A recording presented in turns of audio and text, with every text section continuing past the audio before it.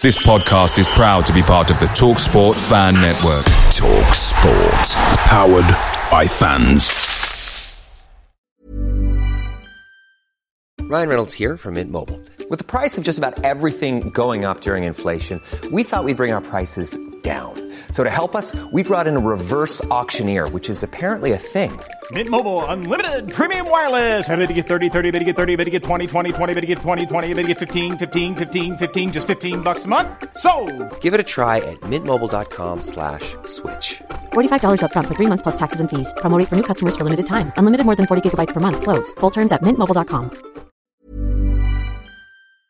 The TalkSport Fan Network is proudly supported by McDelivery, bringing you the food you love. McDelivery brings a top-tier lineup of food right to your door. No matter the result, you'll always be winning with McDelivery. So the only thing left to say is, Georgie, check for Dadsy. You in? Order now on the McDonald's app, and you can also get rewards points delivered too. So that ordering today means some tasty rewards for tomorrow.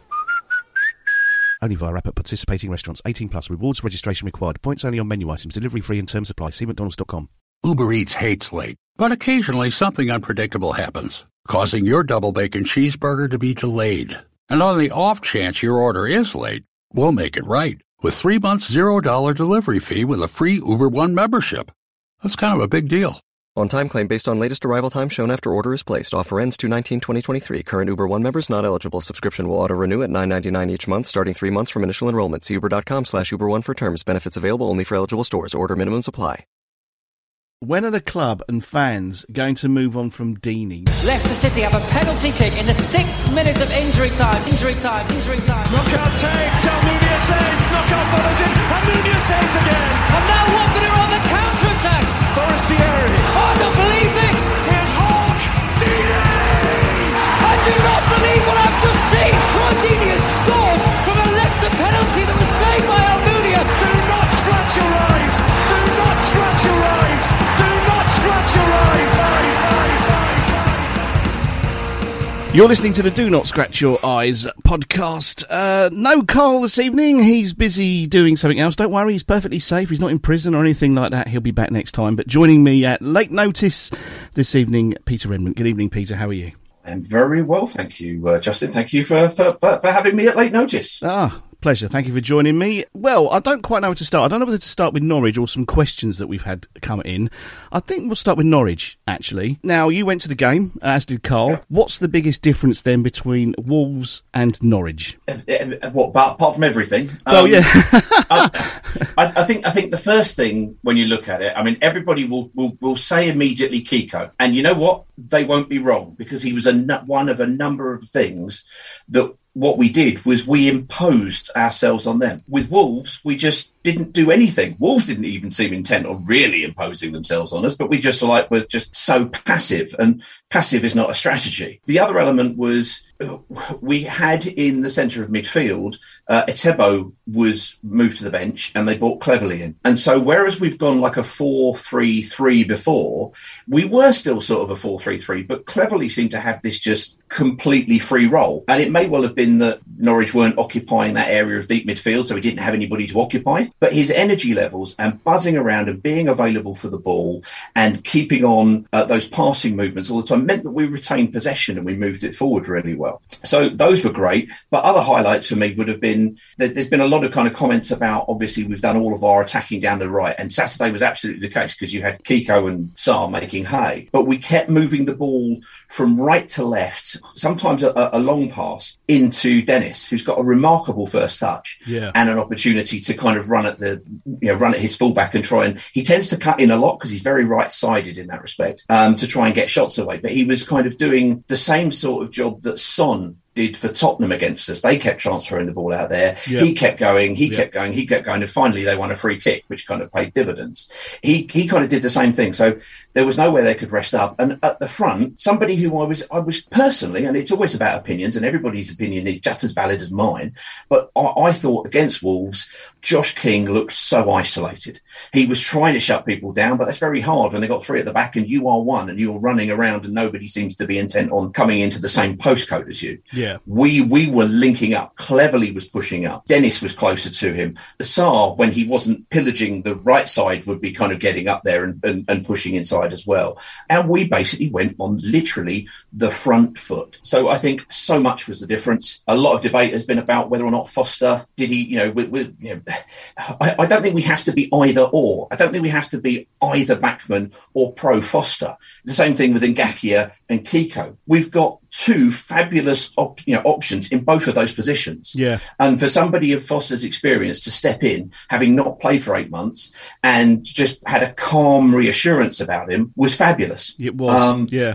So, I think everything sort of looked calm, and bar the goal, which I think is a little bit underplayed, because I thought it was fabulous movement from Pukki. I thought those were a number of the things that kind of really went with it. But the main thing was the energy and the movement forward. Kiko, was he injured? Is that why Ngakia came on? He got a knock in the first half. I think it was about after 35 minutes, and he sort of kept running. He did kind of wilt a little bit after that moment in the second half. He came back out, they tried to give him a chance, and then he just kind of went down with it. So it looks like he got a knock. I hope it's not a twist to the knee. But in fairness, again, and this is what I say about Ngakia, Ngakia came on, it was 1-1. He threaded the ball for a great run from King for that second goal on the byline. And actually, that is definitely something worth mentioning, was if you look at both Dennis's header and you look at Sarr's first goal, the movement from the forwards of coming from the blind side behind the defender and just getting in front, literally just as the ball arrives. Yeah.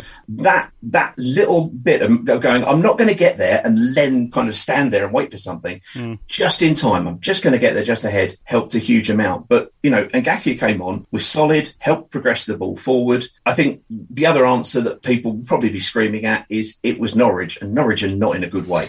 No, and that's an absolutely fair point. But I would hope that if we put in the performance that we did against either Brighton or against Wolves, I'm not saying we'd have won the game, but I think we'd have had a far more encouraging result than we ended up doing this sort of, we're just going to kind of turn up and not really do very much. I agree. One of the things that Munoz came out and said, he wanted to bring in experience for this game. He wanted, he had, a central midfield there, all who were 32 years old plus. He went with know-how. He went with nous, I think. A lot of the time as well. I think one of the highlights also was Danny Rose, because once he's fitter, to get him outside of Dennis on an overlap would be really something. Yeah. It would really create more attacking threat down that left-hand side, certainly more options, which would ironically free up even more space for Sarr on the other side. I mean, can you imagine if he's not having, three people dragging him down by the shorts, the hair and everything else? Yeah. That could be really something. But he gives you a level of nous. I mean, both sides could have been awarded a penalty. He's got such experience and nous as Danny Rose, and he's also got a tremendous Boney M-based chant, which is excellent. So everybody's singing his name to the point of almost annoyance, where he kind of almost turned around and went, yeah, all right, okay, I've had enough of that. You can shut up now. He knows the dark arts. He's streetwise in a way that Messina love him to pieces. And again, another brilliant person to be competing for that position, but he's not got the street smarts. There was definitely I would have suggested it was definitely a penalty from Danny Rose. He created so that it was like, no, it wasn't. It was 6 of one and half a dozen of the other, and the referee just went, oh, go on, play on, and off we go. Danny Rose straight away. So with that in mind then, so obviously we're playing, as we record, it's Monday evening. Tomorrow there's a League Cup game, which Stoke, which I'm not expecting to see anywhere near the same team, but Newcastle on Saturday. Do you think he's going to go with experience again? I think you would probably look at that game and say, I'm going to give the guys who need minutes run-outs against Stoke and keep the other guys fresh and try to create some momentum. The feel-good factor that came about because of the performance. I mean, people talk about the team sparking the crowd or the crowd sparking the team. Everything led off that first 5 minutes, which, as I said, was Kiko creating a blistering momentum down the right-hand side. And what a ball, by the way, for that first goal. What a ball.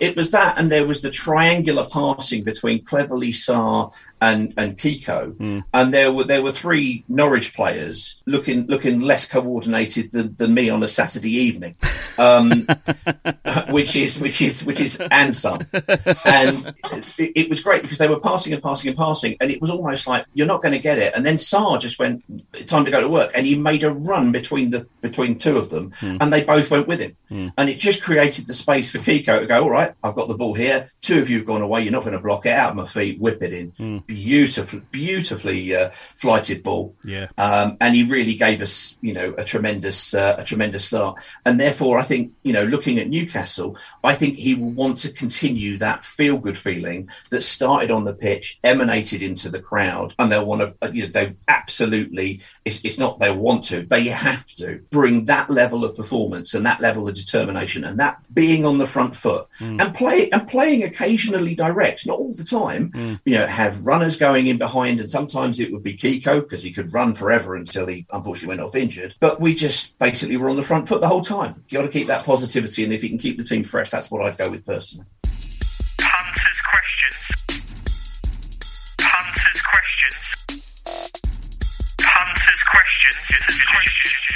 We've had a few questions come through, and I think a lot of it probably has now passed because a lot of it's about, when are we going to score goals again and things like that. But there's been a few questions that have come through that I think are worth answering. This one's coming from Brian Edwards. It's not just one question, it's quite a few actually. The first point he makes is ticketing fiasco. What is the point of the new system when you get to the turnstile and the steward uses their generic card to get you in? That's happened to me both league games so far.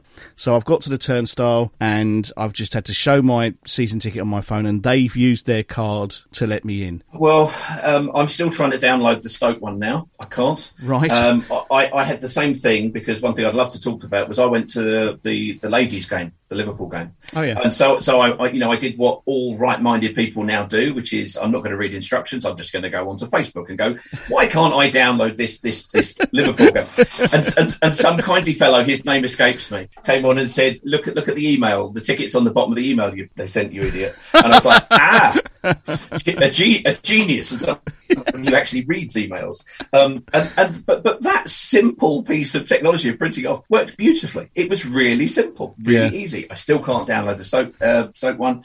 The Wolves game, again, exactly the same. There's a guy, there's a steward there who's getting dog's abuse from idiots like me going, why isn't this working? And he's sitting there and he's just letting people in. When I was there going in the other day, I agree with him.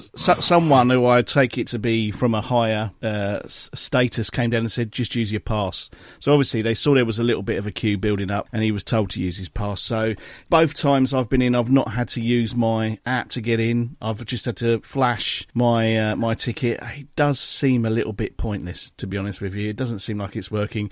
Will it work ever? I mean, you'd have thought you'd have ironed this out by now, but...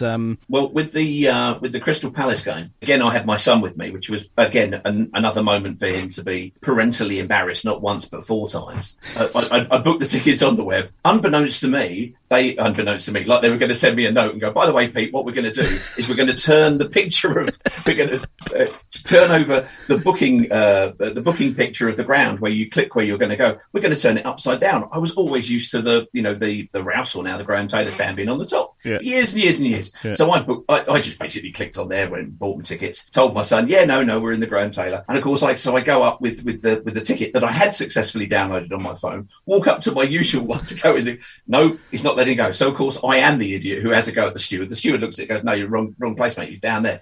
So of course, I go off at him about that. Then we finally get to the right. The right one. The thing's not working, so I kind of have a grumble at that. My son kind of hangs his head in shame. Yeah, we go for a drink. They take the bottle tops off. I have a moan at that. Yeah. Then you try to get to your seat. You can't go there because there's a railing there because people said, I just embarrassed him completely. Yes, but the catalyst was definitely the ticket solution. Yeah. I would much rather it work as simply as possible, and lots of people would. Not a ringing endorsement for the Sir Elton John stand there either, by the way. I have to say. I haven't sat there for years, but I think the moral story was it wasn't a ringing endorsement for my parental skills. Oh, okay, that's fair enough. So Brian's second point, and I like this actually. His second point is: when are the club and fans going to move on from Deeney? Now, I'm seeing a lot of things on social media, things like, I'm now watching Birmingham games, and I've been watching Troy play for Birmingham, and we've lost players before. We'll lose players again. I don't think I've ever really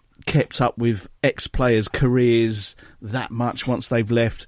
It does seem a little bit too much, I think, this whole Deeney thing. Let's not beat around the bush. The guy was amazing for us. You know, whatever anybody says, scored a lot of goals, showed a lot of loyalty, played a lot of games. When will the club and the fans move on from Deeney? Now, I can't see that happening anytime soon from what I'm seeing. I'm in two minds about it. I get the point, because moving on from Deeney would be a good thing to do. I think the result and the performance on Saturday will go a long way to that. As I said, Josh King has a mantle to pick up, and maybe he can make that his own, and suddenly kind of memories start to fade if results are there, if you know what I mean. Well, filling Deeney's shoes is going to be tricky, isn't it? It is going to be difficult. Of course it is. But I think the other thing is, I'm definitely not going to stop following him until at least the 28th of September when they play QPR. Yes. Yes. So that they always said they wanted to play together, and now they can on opposite teams. That's going to be a fascinating watch. That is, yeah. Andre Gray on one side and Troy on the other. So no, I think fair play. He's moved on, you know, and I'm probably more inclined to follow former players. You know, I still took a vicarious kind of pleasure at Ashley Young's career, and I appreciate everybody will be kind of spitting on the floor as I say that, thinking about the Manchester United stuff and the Villa. I still included him in my top 5 Watford players of all time. Ashley Young, I think he was great at Watford. So Carl had a view that, you know, he wasn't happy the way he celebrated when he scored for United. Point taken, but I mean the excitement of him coming back at the end of last season it just showed you how highly he's regarded at Watford. So yeah, I mean I take the point. I'd also, you know, I used to speak to Villa fans and say, you know, Ashley Young, and they go, oh, brilliant. And obviously, you know, we could watch him at Man United and stuff because he was playing in the Premier League. So I get that. But this slight kind of, I think the last time we spoke, the words you used was like almost a bereavement at Troy Deeney leaving. Yeah. And you know, he even said it on his leaving video, said it felt like losing a family member because he has become absolutely attached to the club, you know, and fused with the club. I look at it and go, okay, I've supported the club since 1978, so I've seen lots of players come and go and come and go. But there used to be time when players would stay for 6 or 7 years or 8 years. If you track back to 2012, and you know, and so, or let's go back to 2011. So for the last 10 years, for any fan who is 20, 22, 23 or under, they have not had a consistent manager. They have not had consistent players. The one constant at the club, the one level of continuity has been Troy Deeney. And therefore, there's naturally going to be an inclination to kind of look towards him and say, yeah, you know, cheerio. There's also the fact that obviously people will say things on social media because it takes them 20 seconds to type a good luck, Troy, and that's, you know, we'll really be watching you. Right, you're going to stay in and watch the Birmingham game, or you're coming out for drinks? Right, cheerio, see you later. Yeah. You know, it's... Yeah, I mean, it's never going to be forgotten. And, you know, whatever he does now, he's Watford's Troy Deeney. You know, his best days will always be at Watford. Whether he goes on to be a pundit or a manager or whatever he does, his best days will always be the 10 or 11 years he spent at Watford. And, you know, we can't forget him, but I think there is a slight, almost obsession about him still that kind of is a little bit unsettling. You wonder if it's unsettling the rest of the team. I don't know, but... I think it's a fair question. It's an absolutely fair question. I think what will happen is, as I mentioned there, as time comes on, the Deeney fixation, if you like, will fade over time. But what he will inevitably do is join the pantheon of greats that we've had at this club. Because in 10 years' time, those guys who were 20 or so, you know, or in 20 years' time, they'll be sitting there talking to, you know, the kids that they're bringing to the ground saying, oh, you should have seen Troy Deeney. And the kid will be going, who? Well, I agree. So, but then if we here's a question for you. Between Luther and Troy, can you think of another player that would sit at the same height as the two of them? Because you might say Tommy Mooney, perhaps, Helgeson, maybe, but there isn't really anybody between Luther and Troy that I can think of that would sit comfortably as a trio between those two. Not necessarily. I can think of 3, but they're not in the same elements. But if you look at for me, I would say Nigel Gibbs. I would say Gary Porter. But Gibbs and I would say Doyley. Okay, all right, Doyley.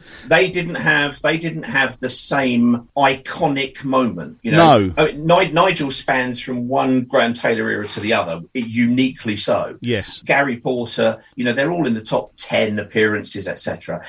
Give or take one club men. Nigel definitely so. But what I would say to you there, Peter, is that Gibbo and and Porter were kind of playing with Blissett, weren't they, in that same sort of era. The gap between the two eras, I can't think of anybody really that shone as a... Well, the difficulty is, I mean, if you look at Nigel Gibbs and Porter, I mean, they came in really towards the end of Luther's second stint. Yeah. So he kind of went in 88. They kind of came in about 87. He came back in, I think, in and around 91 and had a season or season and a bit as well. Yeah. Perhaps Helgeson. That's who I'm thinking. Look at that. Helgeson. And it's odd because the 2006 side isn't remembered quite as fondly because, it came in, it had one glorious season. It did what we have tended to do in the Premiership without gargantuan amounts of either money or Italian loanees. Yes. Yes. To be able to have a chance to stay in. So yeah, you had Tommy Smith and Darius Henderson really there, but they didn't shine or excel. Luther leaving in 88 and Deeney joining in 2010 is, 22 years? Are we going to have to wait another 22 years for another Luther or Troy? I think the game has moved on a lot. You look at Barnes, and a lot of people say with John Barnes that he talks about Liverpool more than he does about Watford, but he stayed with us for 6 years. Nowadays, a player of that ilk is not going to stay with you for that long because the earning potential, the opportunity to play Champions League, etc., isn't there. So the nature of the players who will stay might be a Nigel Gibbs or a Lloyd Doyley, who themselves would admit, they weren't showy players. They were players who would give their all every single week. I think Nigel Gibbs said when he knew he wasn't getting in the 99 playoff final, he knew he wouldn't be on the bench because he wasn't an impact sub. Yeah. So, it's going to be those sort of players who kind of stay and stick around. But, the game moves on. We will have, Tommy Mooney was a great shout because, we will always have cult heroes. For me, right up there with everybody else that we talked about, there are certain players who've only been with us for 2 seasons but made such an impact. Paul Furlong. Yep. For anybody who watched in the mid-90s, and a lot of people say the mid-90s was a dreadful time, it was a dark time. They make it sound like Mordor. But it was. Yes, but only the seasons under Steve Perryman. No, it was. You still had things, players who would come in. And you go, my God, look at him. Where did we get him from? Coventry Reserves for $250,000. And then we sold him for 2.5 million and built the Rookery. Yeah. He was fabulous for 2 seasons. Vidra, my God. Yeah, Vidra, yeah. What a joy. Yeah. Was it short-lived? Yes. I mean, I think the whole of football has reacted to the fact that Troy has moved on because what marks him is the fact that he did stay for so long. And I know, appreciate on here, we spoke about that, and some people's opinion was, he overstayed his welcome, and that's fine. But I think he made an effort to be one of the greats. Yeah, and definitely. Who can knock him for that? No, nobody. Another point Brian's made, and again, this is a very, very good point, is where does João Pedro fit into this team formation? Goalkeeper. Drop back when immediately. I think it comes back to also kind of where are the goals coming from. We hope that the last game is where we follow on from. Is it, or is it, we go backwards again? And therefore he's going to have to do what everybody does. He's going to have to wait his opportunity. But I think he is so wonderfully flexible. He can certainly come in and play the position that Dennis is in at the moment. He could, if King gets a knock, you can move Dennis inside and bring Pedro in. He could also play that front position. We know he can. He plays it more akin, to my mind, to somebody like a Roberto Firmino. He kind of drops into the hole and can pick up things and do some other things. And or he can play, if we switch to something like a 4-2-3-1, he can play in the hole. Yeah. So there will be chances, but he'll just have to take it, when it comes. But that's the nature of competition. I'm sure he'll do it. He's a fine young player. I suspect he'll be, when he's fully fit and ready to go, the first choice substitute over Ken Sema, I would have thought. Ken hasn't really shone in his appearances this year yet, as far as I can make out. The game's always had players who were too good for the Championship, not good enough for the Premiership. Yeah. A lot of people will be saying, Was he too good for the Championship? I'm sure, but he didn't half contribute last year. Oh, he was definitely. You know, and he pulled us through a lot of the times in the first part of the year under Ivic, where football was not to be encouraged at any cost, and yet he would buccaneer down the left-hand side and create opportunities, a lot. So like him a lot, and I think he's going to try and do his best. Is he quite good enough? Probably not with the competition that's going to be coming in and in and around him. But he should have got a penalty on Saturday when he did come on. The one thing I certainly don't like is him playing in midfield. I definitely see him as a predominantly left-sided player. If he starts in the middle of midfield, he's got to kind of waltz and do a 360 in order to pass the ball left. He's there. We will see. The challenge is there for him, as it is with Pedro. It's down to them to pick it up and see if they can compete for the place. Some great questions there. Well done, Brian. Brilliant. Thank you, Brian. This is Shorty, and you're listening to the Do Not Scratch Your Eyes podcast. Enjoy the game. Some team news for tomorrow against Stoke. Apparently, Tufan is going to make his debut. Xisco has confirmed that, so a new player to watch out for tomorrow. And apparently on Saturday, our referee is Jared Gillett, who makes history by becoming the first overseas official to referee in the Premier League. Yeah. You're like the John Motson now of podcasting. No, I've got the Watford. Fabulous fact. I've got the Watford Observer website open on my phone. Is what it is. Now that surprises me, actually. I would have thought that we would have had overseas referees before now in the Premier League. I find it very difficult to believe that this weekend our match is the first ever overseas referee, but there you go. Apparently that's the case. So it just seems somewhat odd, because in some ways, with the Premiership being so cosmopolitan, I mean, for example, the last 3 weeks, social media has had Turkish people all over it, really wanting to see Tufan kind of come and make an appearance. Yeah. If you had a Turkish ref and your Turkish superhero was playing, would he be slightly more inclined to protect the national asset? That's a very good question. That's a good question, actually. Mike Riley doesn't get to referee Tranmere, does he? No. Was it Mike Dean? One of them's a Tranmere. Mike Dean, that's it. And probably not Mike Riley either, because he's probably retired or something. And Dermot Gallagher. Yeah, they don't do it anymore. Hi, this is Peter Taylor, the Mayor of Watford, and you're listening to the Do Not Scratch Your Eyes podcast. So you mentioned earlier that you went to the ladies' match against Liverpool. Did you go to a lot of the ladies' games? No, that was the first one I'd been to. They normally play over at Kings Langley. So it was the first Watford ladies game, but not the first ladies game I'd been to at Vicarage Road, because back in the 90s, England played Germany there. And for some reason, I ended up there, and Germany beat us 3-1. See, why do I remember that? No idea at all. Well, because it always happens. That's why. The fact that I can remember that, but I can't remember my wife's birthday, is probably why she hates me. Oh, that's not good, mate. That ain't good at all. No. So when are they next playing anyway? They're playing again on the 2nd of October at home to Charlton, and that's again at Vicarage Road. The game against Liverpool was absolutely first class. I mean, Liverpool have come down, for anybody who doesn't know, have come down from the top flight of women's football, the Premier League, into the Championship of women's football now. And we, the ladies who have gone up, having had 2 full starts of seasons that didn't get completed because of COVID, but being, really driving on at the top of the league before games got pulled, and also putting in lots of infrastructure, they got promoted as well. And it was, you could see how good Liverpool are. I mean, they're a full-time team working and training together, and they got a 3-0 lead, a fairly fortuitous first goal. They were superb. I mean, it was really women's football at its absolute best. I went along with my son, who, as I say, is 16, so hates absolutely everything.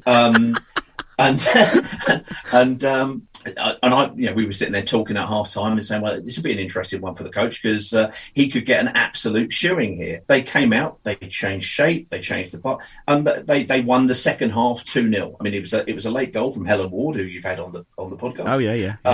Who incidentally was probably, and I hope she doesn't mind me saying this, probably giving most of the Liverpool players about 10 years. Right. And yet she was absolutely bloody everywhere, and scored the second goal and was a credit, as were the rest of the girls. And it was a fabulous game, and it was really wholehearted. And a lot of people and I've seen since a lot of people making derogatory comments on Twitter, because that's what you do on Twitter, and a lot of people making comparisons to the men's game. But I don't think you need to compare the men's game to the women's game or the women's game to the men's game. It stands up in its own right. But what was really interesting was there was about 500, 600 people in the Graham Taylor stand, and they opened the top and the bottom of it, and it's a very kind of family-oriented atmosphere. And it reminded me of the days when we used to have reserve team games. I remember on a Saturday. I was there, mate. Yeah, me too.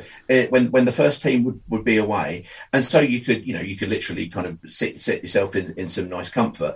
But at the conclusion of the game, which, as I say, was a real belter, all of the ladies' team came over to the stand, and lots of girls who were there, and boys as well, were kind of going down the front. And what it actually reminded me more than anything was of the old Watford Open days that we used to have at the ground on the pitch, and people were going on. And it was a fabulous sense of community. And what it genuinely did remind me of, more than anything else, was that Graham Taylor club. Graham Taylor said famously, "I've not come here to build a team. I've come here to build a club." And I think they're doing a great job of it. They haven't got the results yet, but if the performances are anything like that, I think hopefully it won't be long for them to do it. But I would certainly encourage, if you haven't already, to get down and support the women, because even if we can only get a couple of hundred extra on that from the Liverpool game, it would see a real growth for them and really help them and show them that there's support in the town for a team, playing in the yellow and wearing Watford on their shirt and playing at a high level. Go and help them. So the next game, did you say, was the 2nd of October? 2nd of October, and tickets they're very reasonable, and they're discounted for season ticket holders. So if you've got a season ticket, get down there. And as I say, my 16-year-old, who hates absolutely everything, I said, "Do you want to come again there?" And he went, "Yes, definitely, straight away," because it was a really good, really competitive game. Don't get me wrong, there were moments when you laugh, because that's what football's about. You can still be cynical. We kind of had those silly kind of banter moments when we're 3-0 down and the gallows humour came out, and then we got rocked back on our feet because the coach didn't mess about. He made changes. The players did. There was a fantastic goal to make it 3-1 from her name is Myvald, I believe. Apologies if that's mispronounced. And as I say, Helen Ward got the second. So if you want to get in at the start of something, I'd go along. I certainly will be going along with the Charlton game on the basis of the football was really good and entertaining.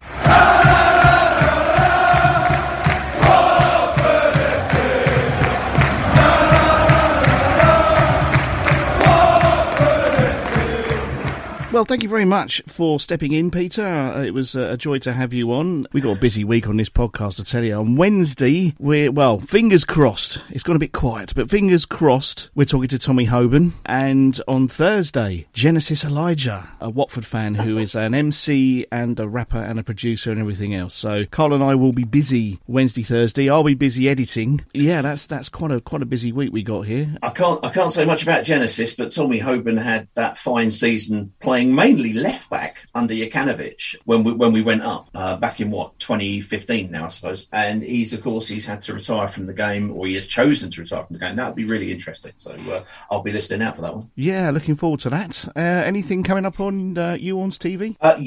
There's going to be because of work commitments. I've kind of been concentrating a little bit on Sundays, mainly on the boot room, where we kind of go through and provide a bit of an analysis of the game that's just gone. Having had 3 defeats, it was joyful to go and do the analysis of the Norwich game, which basically was just me repeatedly going, "We're really good, we're really good." No, it was a little bit more in depth, but not much. Yeah. So that was nice. But there is a special match of the day that will be coming out, which will be a little bit different. Okay. I'll leave it at that, and okay. And so that should be coming out hopefully this week, and then more of the same nonsense coming soon. If anybody sees the YouTube channel Uorns TV, we promise not to sell or give you a T-shirt. We'll just make some content, and please do subscribe. Lovely to have you. We'll leave it at that. Peter, thank you very much for joining me on the Do Not Scratch Your Eyes podcast. My pleasure. Thanks very much. Cheers, guys.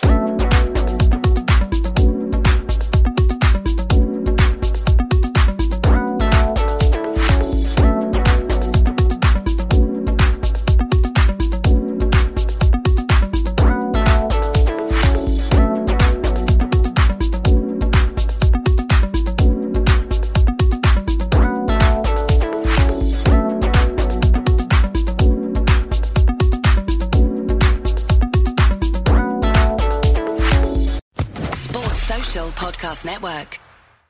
It's the 90th minute. All your mates around, you got your McNuggets share boxes ready to go. Your mates already got booked for double dipping, and you steal the last nugget, snatching all 3 points. Perfect. Order McDelivery now on the McDonald's app. You in?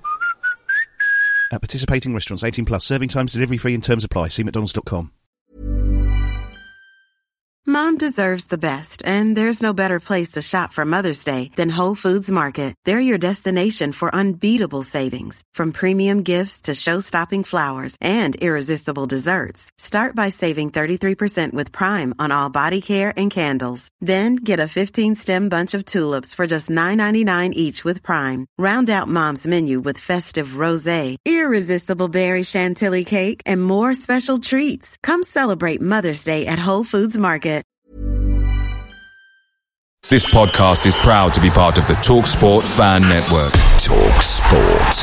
Powered by fans.